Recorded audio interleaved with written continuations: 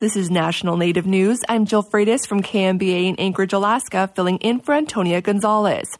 Recovery efforts are continuing after the devastating Maui wildfires in August. Although many communities are coming together to offer support, the Native Hawaiian community is having to deal with threats of a new wave of colonialism on their ancestral homelands, according to a grassroots Native Hawaiian advocate. Community members have been displaced after their land, homes, and businesses have all been destroyed. Many are still searching for their loved ones.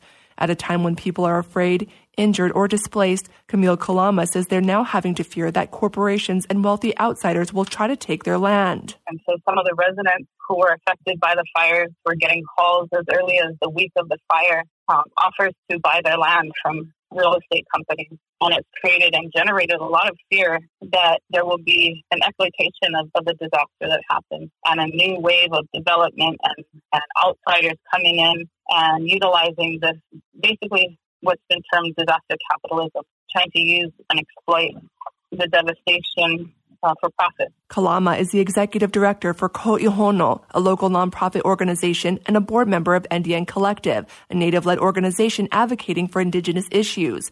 In August, officials released a list of a few hundred people who are still missing. Kalama says people are still grieving. So this community, while there are active relief efforts and a lot of support and supplies coming in, the community is still grieving and still processing what's going on here and what happened. As recovery and rebuilding continues, Kalama says Native groups are urging for Indigenous-led rebuilding efforts. She also says they're encouraging those who want to help to verify their donations are going to vetted sources. Northern Arapaho artist Robert Martinez combines historic imagery and modern themes to create work that speaks to contemporary Indigenous issues. His art is currently on display in Cheyenne.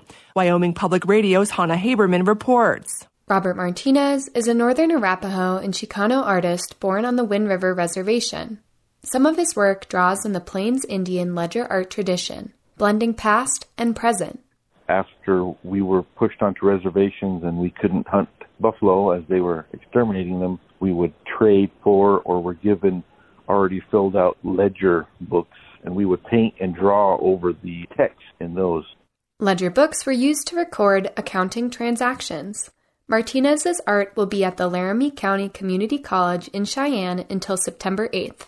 For Wyoming Public Radio, I'm Hannah Haberman. During a recent ceremony, Navajo Nation lawmakers joined U.S. Navy officials and Navajo veterans to celebrate the historic christening of the USNS Navajo in Houma, Louisiana. The ship is a new class of rescue, towing, and salvage ships named in honor of the service of Navajo veterans and Navajo Nation code talkers. 5 ships have been named after the Navajo Nation, including the first ship, the USS Navajo, that came into service in 1908, and the USS Navajo III, which served from 1917 to 1919. In 2015, the Navy notified the Navajo Nation Council that they were considering naming a ship after the Navajo Nation. Former Navajo Nation Council Speaker Lorenzo Bates, who attended the christening ceremony, says his staff worked with the Secretary of the Navy and late U.S. Senator John McCain to support the naming. The christening ceremony was attended by representatives from the U.S. Navy and Bollinger Shipyard, United Houma Nation representatives, Assistant Secretary of Tribal Affairs of the U.S. Department of Transportation, and other guests. I'm Jill Freitas.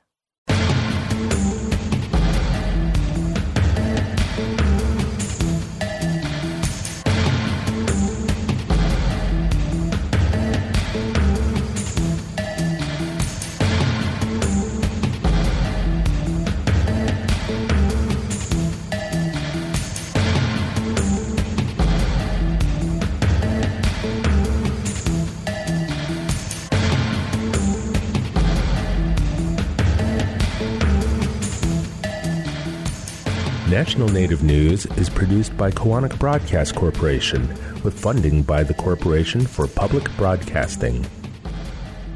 Nobody likes a crowded highway. A crowded crib is even worse. For a safe night's sleep, use a fitted sheet only and be sure there are no toys, blankets, or pillows around your baby. Support by the U.S. Consumer Product Safety Commission.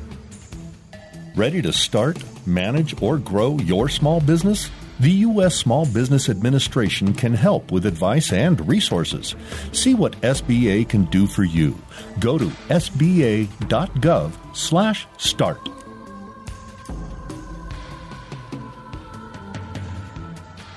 Native Voice One, the Native American Radio Network.